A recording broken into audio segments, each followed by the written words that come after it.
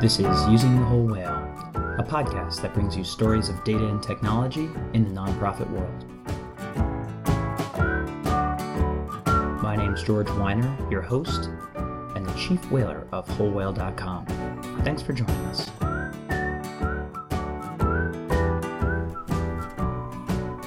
On December 2nd, 2014, Giving Tuesday, as it's called, a reaction to Black Friday and Cyber Monday, I had the chance of sponsoring a great event that GiveQuick put on, and I met Jason and Jorge there while they were putting on a live event that went along with Giving Tuesday, where they were showcasing great nonprofits and sharing different stories about the day.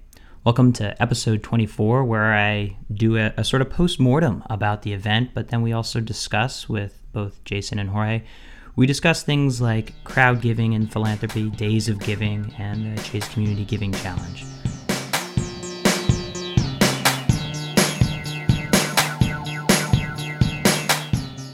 Let me get your names. I'm over here in this Impact Hub office, a really fun environment. Can you introduce yourselves? Sure. My name is Jason Rosado, and I'm founder and CEO of GiveQuick, Inc.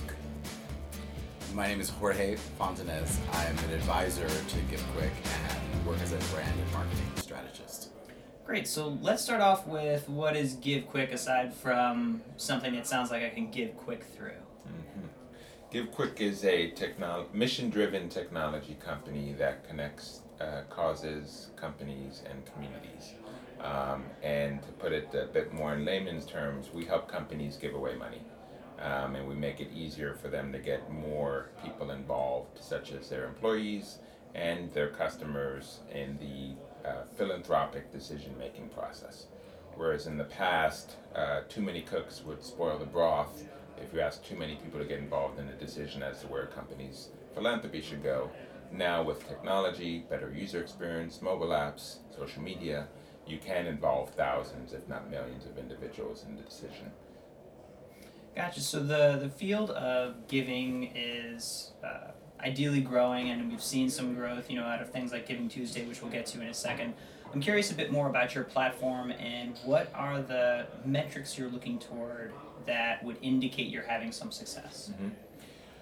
It is a crowded space with respect to online giving and crowdfunding and fundraising. And we started out in that space and realized how crowded it was, and pivoted away from fundraising and more towards philanthropy, where we created a distinction between fundraising being going from zero to raising 50K, and philanthropy is having 50K and getting down to zero. And we've identified opportunities for efficiencies for companies to be more efficient with their philanthropy in order to get more people involved. So basics of our metrics include active engagement, how many users are involved in the decision-making process, the resonance on social media, your typical social media metrics such as shares and reach and active accounts. We have our own account system, so we track how many accounts are created as a result of this campaign, as well as we have our own ecosystem, so how deep an individual can get into the ecosystem to learn and discover more causes that they help the company support. Gotcha. And I was introduced to you both through the world of Giving Tuesday, which started in 2012, significantly grew in 2013, and can you tell us a bit about what your thought was approaching 2014 on December 2nd, what you were trying to do with Giving Tuesday? Yeah, Giving Tuesday, Global Day of Giving, the first Tuesday after Black Friday and Cyber Monday. Being a giving and philanthropy company, we sort of looked at it as our Christmas in the sense of, if you're in this space, you should have a presence on this day. Primarily, it's a social media phenomenon, whereas most of giving traditionally has been an offline experience, more of a experiential, in-person, write the check, shake the hand, hug each other experience. online giving's been great for accelerating the experience of giving, but it sort of removes the interpersonal interactivity. So when we looked at Giving Tuesday, we were excited by the idea and baffled by the idea that no one had yet added an in-person component to the celebration of giving. And so we wanted to create an event tied to an online experience that would bring people together, make decisions together, and make an impact. So this is like, Walmart saying, forget this Cyber Monday thing. Let's get people lined out in front of the store. Mm-hmm. So you're bringing the Black Friday back into Cyber Monday. Yeah, with a little less fisticuffs. Although, what I think we thought was compelling about Giving Tuesday is that it has grown as a conversation over the last, the first 3 years that it had been in place. The number of nonprofits involved has doubled or more than doubled. The number of individuals sort of pledging to give on Giving Tuesday has also increased substantially, and the actual dollar amount has also increased. But one of the main problems that we thought about from a user experience is discovering which nonprofits to actually give to.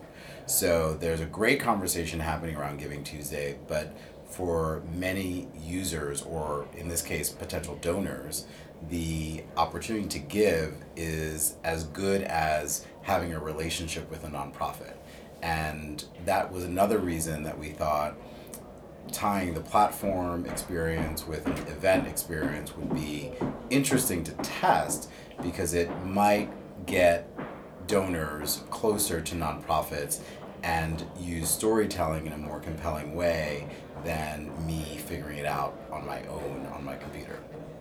Gotcha. So you have this convening and saying, like you just said, the relationship as a true asset that not-for-profits are getting. And so would you say actually, I'll pause on that and say, can you describe in a bit more detail what the event actually was and how it went, some of the numbers behind it?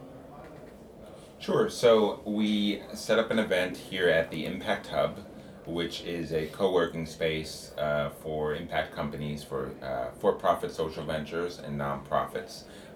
It's a beautiful 3-floor loft space in Tribeca, just begging for an event. And we sat down with the organizers of the co-working space and actually sat down with Indiegogo as well, who were also thinking about having an event on this date, and we hashed out what that would be. And so what we did was we said, let's work together to find campaigns on Indiegogo that are raising money under their Giving Tuesday program. Let's find nonprofits that are working out of the Impact Hub, and let's look at some of the nonprofits that are already signed up for Give Quick and see who would want to participate in a live sort of pitch showcase of nonprofits, giving each of them 2 minutes of time and 5 highly visual slides with some impact statements. And let's start with 42, but then let the crowd decide the top 10 or 12 that would actually pitch at the event. So we had a stage, 2 big flat screens on that stage as well, projecting the voting experience that the people in the audience could follow along with on their mobile apps, or people out on the interwebs can follow through a live stream that was captured by one of our partners. And we had food and drink and music in the background, and we tried to create it sort of an interactive TED-style salon event where we would sit and stand and watch these great, compelling, inspirational pitches from nonprofits, and then make a decision together as to where and how to allocate $5,000. That's great. And I don't know how the idea came about. I don't know if you were just looking at the space and you recognized an opportunity, but it was an undertaking. So you had the live stream, you had a couple hundred people here in the room. What were some of the numbers that you ended up getting, I guess, with regard to either donation or viewers or that level of impact? We had close to 300 people here in the building. We had almost 300,000 people connected in through social media, through our website. We received in about 12 hours 7,500 individual votes into our system. We had a ton of impact in terms of how we accounted for the lives touched. So 2,600 youth and people were touched, and when I touched physically, but their lives were changed as a result of the actions that we made on that date. Over 1,000 volunteer hours were supported, 21 skills were developed, and through Indiegogo, primarily over $600,000 was donated. We had two mechanisms and calls to action for donations. One, Give Quick focused on corporate donations and larger value donations through corporate sponsorships, and then Indiegogo focused on some of the individual donations that were currently funded. So this is a good time to just share some quick clips from the Giving Tuesday event. Okay? Woo! That's a lot of money. Okay, so. And we offer a solution. If they can't go to school, we're going to bring school to them. We created the world's largest crowdsourced repository of free and offline usable educational content. We then preloaded this content onto this super power efficient $50 tablet. 1 in 3 kids lives below the federal poverty line, and we all know that many, many more kids live at the edges. In the neighborhoods where we serve, only 1 in 10 students graduates ready for college. This is something that we have to address, and this is what Teach for America does every day.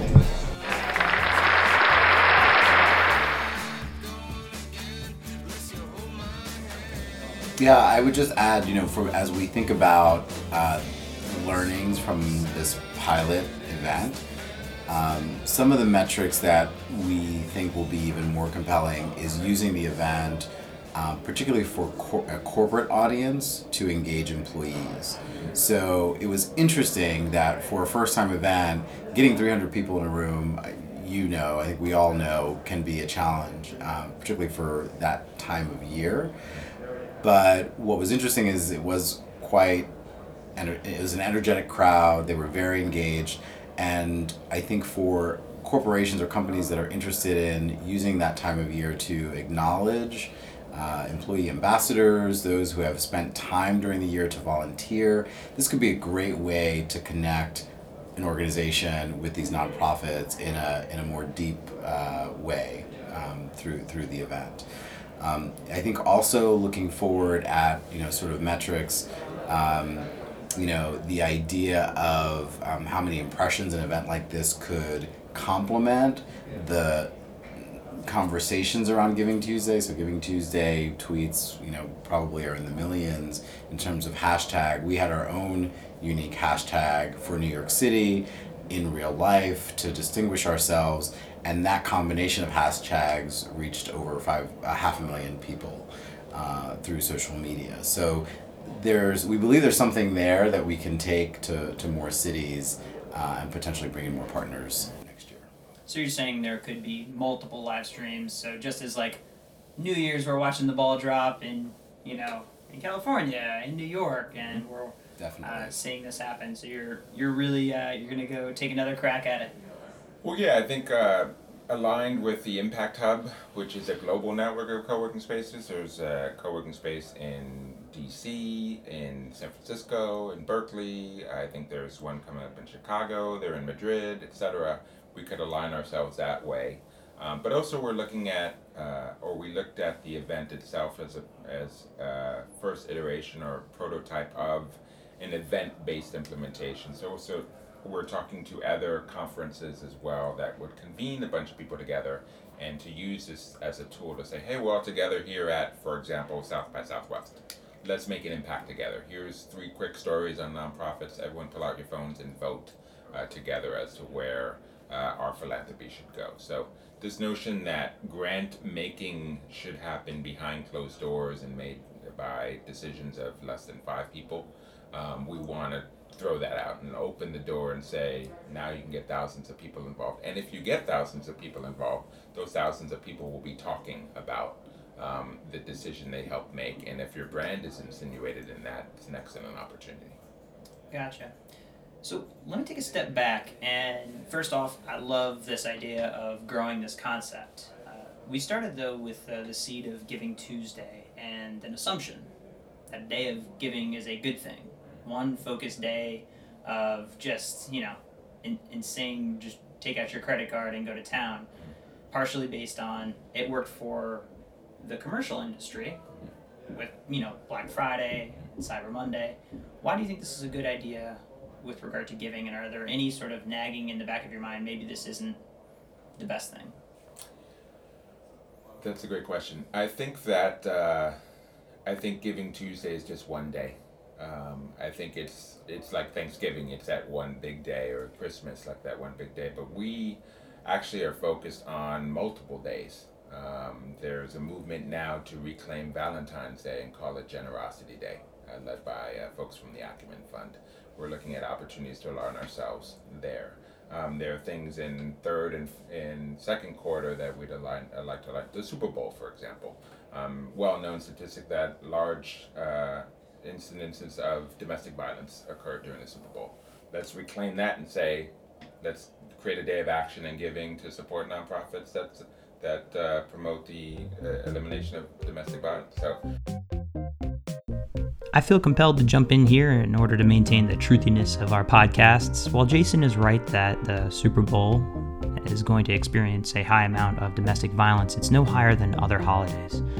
The myth that the Super Bowl is the highest day of domestic violence actually comes from a misstated quote in a California press conference in 1993.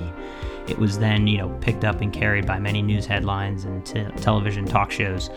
Ultimately, holidays and times when families with domestic issues and violence problems are together, you're going to have increased amounts of domestic violence. So, while that is true for the Super Bowl, it is no different for other holidays at home. And now back to the podcast. we want to be where the events and the people are as a technology to allow decisions to occur.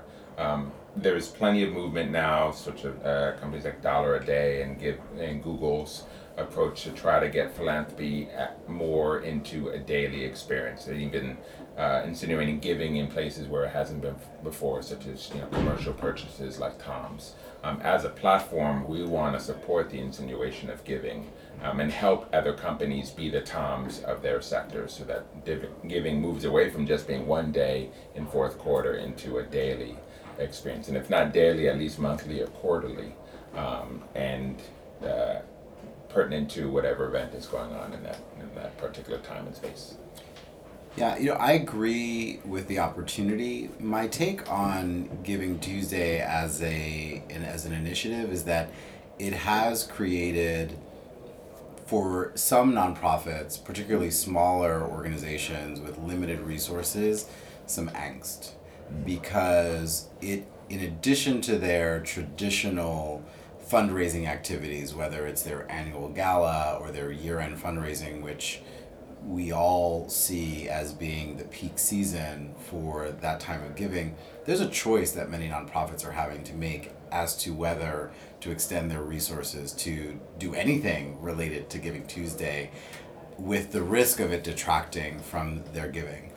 And so part of that opportunity, I think, around Giving Tuesday is for the community to continue to collaborate, in a sense. And that's another way that I think of this event was able to demonstrate the ability of partners like Whole Whale and Radish Lab and Indiegogo and GiveQuick in this case, to understand how do we play well together, all for the benefit of the nonprofits, so that we can, the analogy that Jason uses that I always get wrong, rising tides lift all boats. I think it sinks everybody. I think we're talking about a Noah situation. If you built an ark and you put snakes in it, I think you're okay.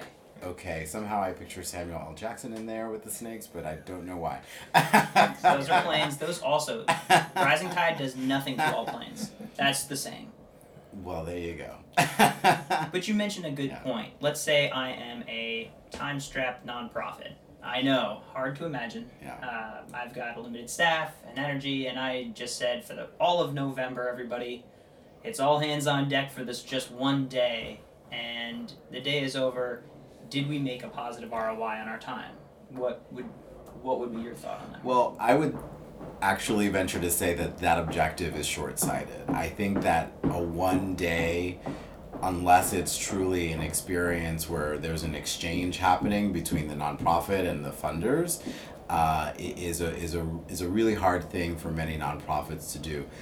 I think the secret also for larger nonprofits is those that are getting the PR lift on that day are doing a lot of work, as you say, in November in order to make that one day more successful. But it has to happen. It either happens. So I think there's two approaches. One is you accelerate your fundraising activities and you use Giving Tuesday as a celebration point because it's the peak of when you see fundraising dollars come in. But for many others, Giving Tuesday was the launch for their year end.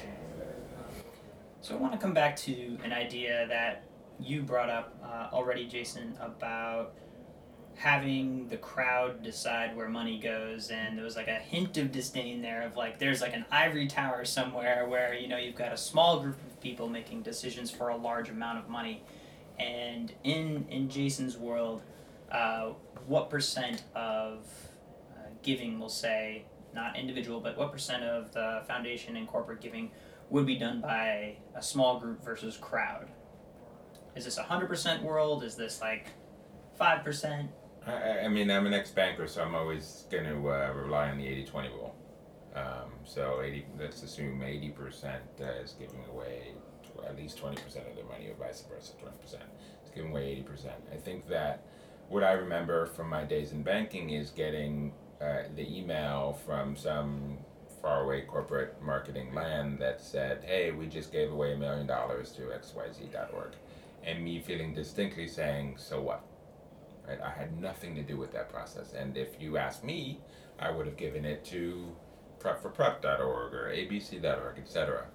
And why didn't you ask me? I would have loved to participate in that decision. So I think that with our platform and the way that technology can be utilized today, the problem with foundations, at least not corporate foundations, but smaller sort of private foundations, is that they got to work on the 80-20 rule as well, in the sense of 80% of their time to focus on 20% of this distribution, and they just don't have the time to say, hey, you know what, we have $1 million, let's give away 10 grants of $100,000 or 100 grants of $10,000, etc. They simply don't have the time to make those decisions, where they can plug into the crowd, though, and say, hey, we want to give away this large amount of money. Crowd, help us decide, and let's do it not in the time period that we have that we can get the board together, but rather let's do it over a 6-month period, and have these campaigns or drive the campaigns associated with specific dates and times and events like Giving Tuesday, etc., to sort of break it down into smaller numbers to achieve greater impact and benefit from that by getting more nonprofits involved in the campaign and getting promotion associated with the campaign and engagement from constituents of the nonprofits to get more resonance related to this decision. So we'll say foundations aside. So we'll put foundation aside. They've got their own process. And by the way, Gates Foundation gives away basically half of all of that money. Mm-hmm. That aside, we were talking about corporate giving, and what makes you a little bit nervous is when a corporation says, let's throw a dart at the wall that kind of aligns with our organization and just give a ton of money, forgetting the employee engagement and the upside that can happen there. And that's where you see that as the opportunity to have the, not necessarily crowd, but the employees decide? Exactly.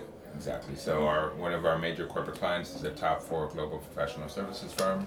For 2 years running now, we've helped them engage their employees in deciding how to give away $1.5 million. And we work with nonprofits to gather their stories and create a voting experience with their employees with 0 keystrokes. We're able to come in, review stories of nonprofits, watch videos, look at pictures, read mission statements, and look at impact accounting statements and make a decision.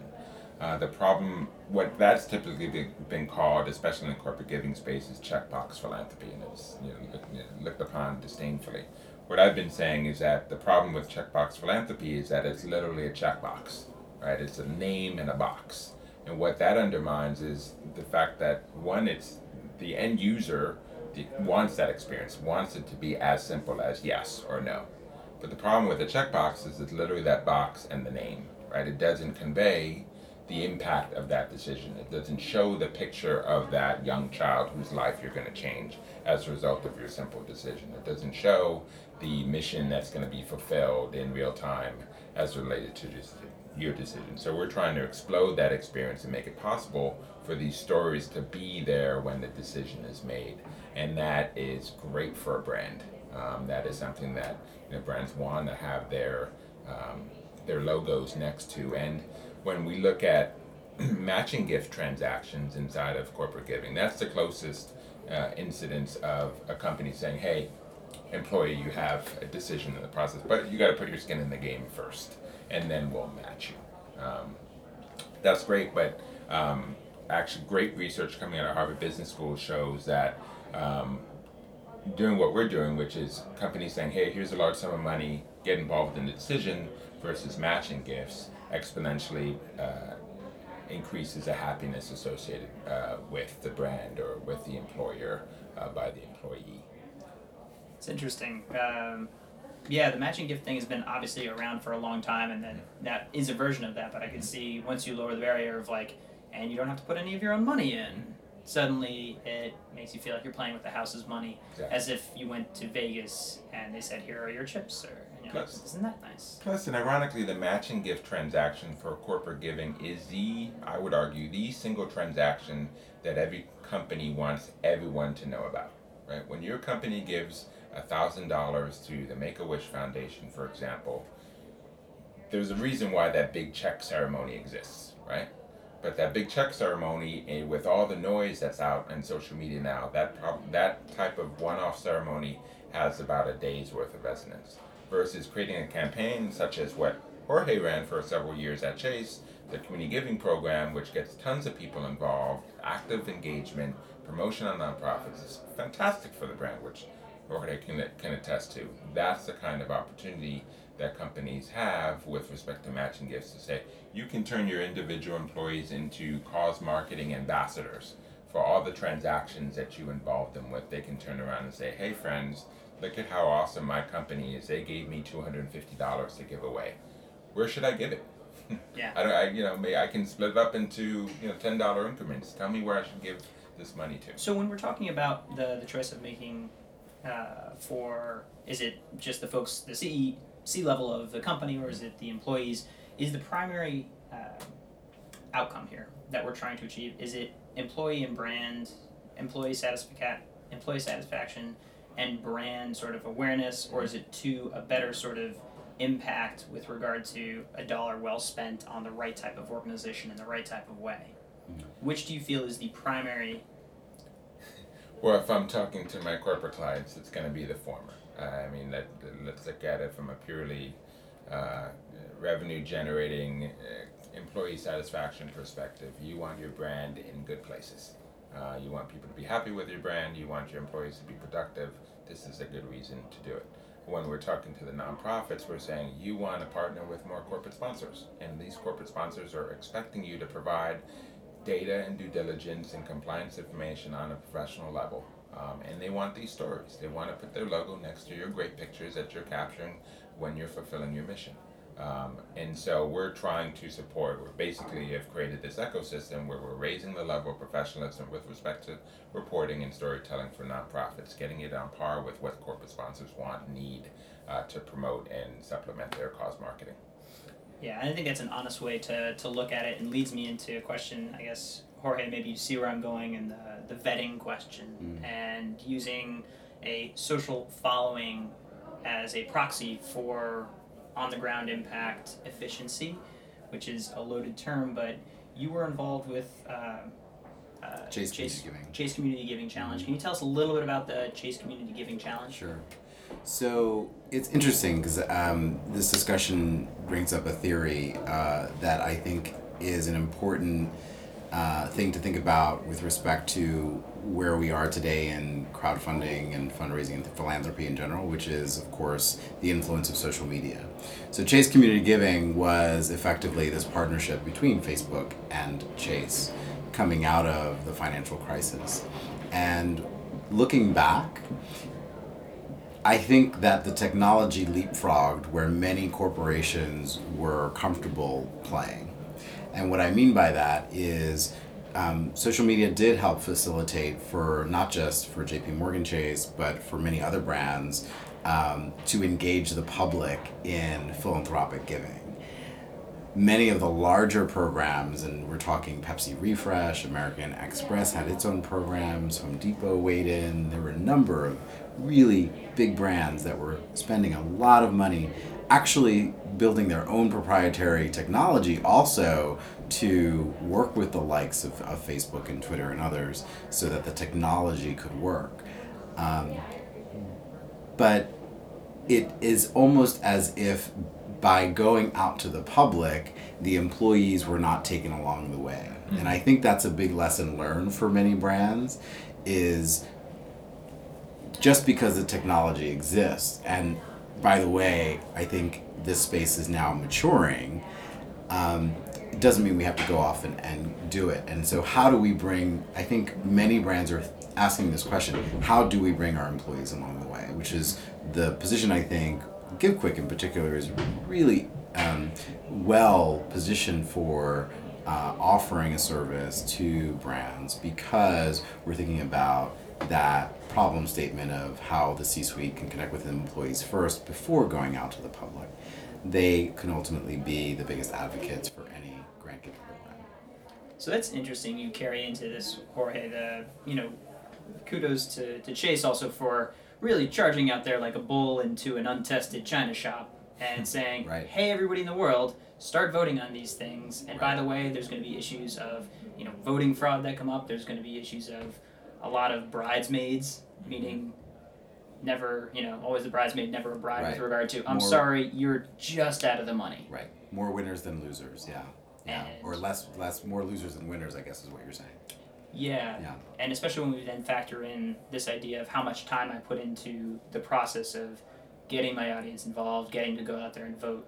So you now approach it with the mindset of it's not just the crowd in general, it is the crowd with regard to our organization. Correct. If we're talking about Chase. Yeah. And that gives the better sense of community and responsibility. And also in your design, I noticed that the way you structured it was a distribution of money, which I think was pretty responsible with regard to we're going to raise X and then some, yes, we are going to have our winners, but everyone's going to get a piece of the pie if you were participating in this. Yeah, we pride ourselves on the flexibility of our platform and want to create campaigns that are can be more rapidly deployed. So in the case of Chase, it was a big program that happened once for a short amount of time throughout the year for a large amount of money. Whereas we're saying you can take that large amount of money and create smaller campaigns. The problem with the Chase community giving program, and it was a great program, but where you said the number of bridesmaids and only one bride, when you can create smaller campaigns, then you can distribute the money to more places. So it becomes more of a value add to the nonprofit to say, oh, I'm in a campaign with 9 other nonprofits. That means that I have a higher likelihood that I may win this money. So if I'm going to activate my network and hit them overhead to ask them for votes, there's going to be some more credible payback than if I'm one of 150,000 and I barely move the needle. So we're trying to tell companies that, let's look at the bigger picture. You can make a large campaign and do it once in the fourth quarter. You can do 4 campaigns for smaller amounts of money, or you can even break it down into daily campaigns if you want to, and align it with campaigns to encourage adoption of particular products. So it could say, hey, download this app, and for downloading this app, you can participate in this campaign and let us know where a portion of our philanthropy should go. Things that the GoDaddies of the world have been doing for years, or SurveyMonkey have said, if you sign up, we'll let you donate a portion of our profits to charity, and here's a voting experience for you. And we're just trying to make that a lot more compelling. Yeah. So you're able to now sort of vet the crowd, so to speak. Who's going to be making the decision on this? On the other side, how are you choosing the not-for-profits involved in that'll be shown to companies? Mm-hmm. Most of it's driven by our corporate clients. So we're very client focused in the sense of who are you working with already. We can bring value add of consultation and let them know, hey, here's 10 nonprofits that are addressing breast cancer awareness. Here's another 10 that address domestic violence. Here's here are their ratings on Charity Navigator, here are the ratings on GuideStar. We're not as interested in trying to be another GuideStar or Charity Navigator to do the vetting. Those organizations do that really well. We consider that information that we can plug into our process. The way we look at our approach is using a baseball card analogy. When a company is looking to initiate a cause marketing campaign and they're looking to increase their scale of causes that they might align with, their go-to place today is a GuideStar or Charity Navigator. And typically those two organizations will give you the back of the baseball card, right? The statistics, the data, the 990 data, etc. What's most compelling for most people is the front of the baseball card, the action shot, the story, the person, the face. We're saying that we can provide both. We can get the back-end data, mission statement, impact statements, 990 data, tax ID information, etc., all the basic blocking and tackling, and we get the stories. And we're with overemphasis on the stories because at the end of the day, from a brand perspective, that's really what you want. You don't want to put your brand next to a spreadsheet. You want to put your brand next to a compelling, highly visual image that tells a story. And we work with the nonprofits to do both. So we've got a front of a baseball card analogy that I really like. The question then becomes, I've got a dimly lit picture of Ken Griffey, and I've got a bright new Derek Jeter. Well lit as always. I think the sun just shines on him anywhere he goes. He must pay extra for that. When we're talking about not-for-profits that have this front of the baseball card, there's a couple elements that feed into it. One, I will come back to, is the social equity. I'm kind of checking out how many Facebook fans and followers and people that they can kind of broadcast to. And two is, how quickly can I tell their story? And that, as you said, is now going to become the rubric for making a decision. Is that a good thing or a bad thing? I think it's a good thing. I think it's in tune with the technology of today. You got smartphones with double-digit pixel resolution. You can capture stories in the moment. You can use the Facebooks of the world to get real-time feedback on what are better pictures than others. Obviously, the number of likes you get on the picture of one versus the other can be indicative of that. That feeds into the A/B testing that the more savvy nonprofits are doing with their direct marketing campaign. That is also something we're exploring to see if that's a service that we could provide to say, hey, nonprofits, these are the stories you're providing to us. These are the stories that we're pushing out into these campaigns. These are the images that are making people want to say yes. And you can take that information back and push it back to your human marketing and say, here's that picture you need to see to make you want to give. So the storytelling devices are now in the hands of just about everyone. You don't need a 8mm camera and a high tech. I mean, look at the device you have here just to capture this podcast. It's all accessible to the average consumer. And the younger generation, the digital natives, the millennials are the ones that are going to be most savvy about using this equipment and are savvy about posting that in real time. And that's what we tell nonprofits as well, is there's an increased emphasis on metrics, right? And it's all about the spreadsheets and the data and the impact, et cetera. And how you counteract that is by telling a better story. Like you can have maybe metrics for fourth quarter that aren't as impressive as third quarter, and you can have that picture of that child that you've impacted this month. You don't want to have one without the other. And so you should be using those tools to capture those stories. I agree also that the imagery might help elevate the conversation before an individual looks at the statistics around number of followers, number of fans. I think there's some psychology that plays into fundraising, right? Whereas there are a lot of people giving to this nonprofit, so I should be giving to it as well. And if we do our jobs right, we're giving more nonprofits an even playing field for those that aren't as savvy in social media or just don't have a strong social media following, but maybe have great supporters offline. So how are you giving an equal playing field? Because I'm willing to say that my picture of Precious the kitten behind a little Adopt Me sign is going to beat anybody else in the market, right? Like, the ASPCA wins. Right. The local animal shelter is going to win this game. Yes, we all love our animals. And so, you're giving a different sort of, you're changing the playing field, and you're leveling it for some and unleveling it for, if I were going to go head-to-head against, local animal shelter with a cute picture versus like a volunteer match, which is like a heady concept of connecting volunteers with nonprofit opportunities, and you've already stopped paying attention to me. Remember how cute Precious was. Yeah. That's a different playing field. Yeah. Well, I mean, I'll just introduce the framework that Jason has effectively led the Give Quick platform, which is this ABC framework, right? So it's action shots, benefactor shots, champion shots. And what's been interesting for me to observe this exercise for many nonprofits that may not have thought about their own assets in this way, sometimes they have more content than they realize, and it's more about making the right choices. So I'm sure Jason can explain more, but I think that there's an opportunity for us to be smart about the way in which these images are portrayed. It's not just the cat that motivates someone to share a viral video or the animal that compels someone to give, but it's a little bit more behind that. It's like, well, where is this money going? Who is it benefiting? And who else supports your organization? Next to these impact statements that can also bring a little bit more of the quantitative element to the surface.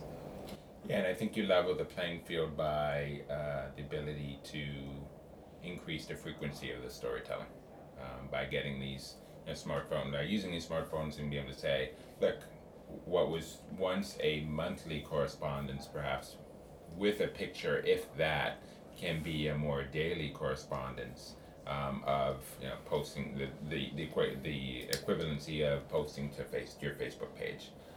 And right now, savvier nonprofits are actively posting to Facebook, but there's no execution mechanism. The only thing you can do is like.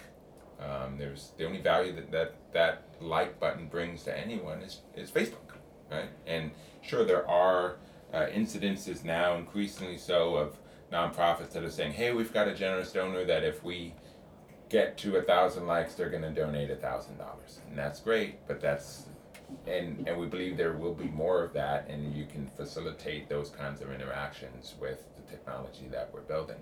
But going back to your equation of the kitten ASPCA versus volunteer match, I would go to volunteer match and say, you have a wealth of opportunity for content because every volunteer is going to a specific volunteer engagement and it's got a cell phone in the back pocket and has the opportunity to take a picture and say, I was here and this is what I did and let me upload that. And now Volunteer Match has stories for days. Yeah, so Volunteer Match, if you're listening, just get one of your freaking volunteers and go get Precious. Get a picture of this freaking kitten already.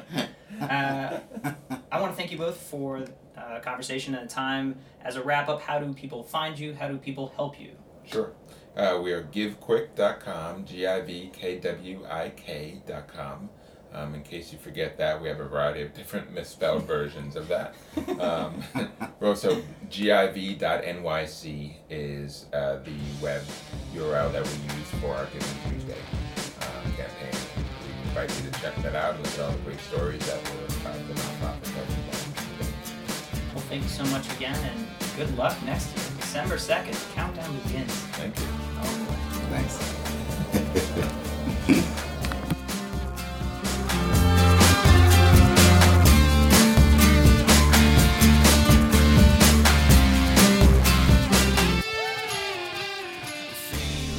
I'm a huge fan of Giving Tuesday, and I love that these guys took a risk in putting on a big event on Giving Tuesday in 2014. In 2013, Giving Tuesday on December 2nd managed to raise about $27 million. In 2014, the final number came to about $45.7 million. That's according to the Case Foundation. Prior to that, Whole Whale was predicting that 2014 they would raise about $52.5 million. So we weren't that far off our prediction, and I hope that it continues to increase at this rate because it's important.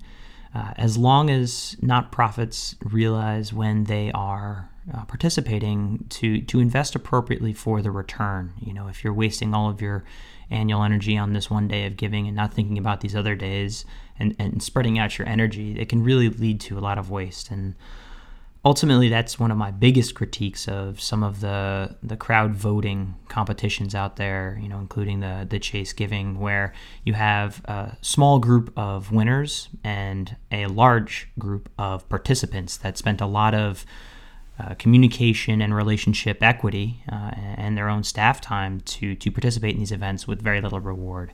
So always keep that cost benefit in mind when you're playing in the crowd giving and crowd voting and competition space.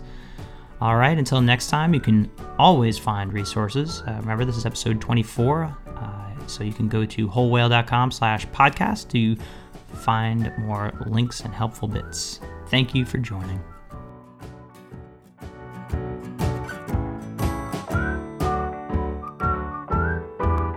This has been Using the Whole Whale. For more resources on today's show, please visit wholewhale.com/podcast and consider following us on Twitter @WholeWhale. And thanks for joining us.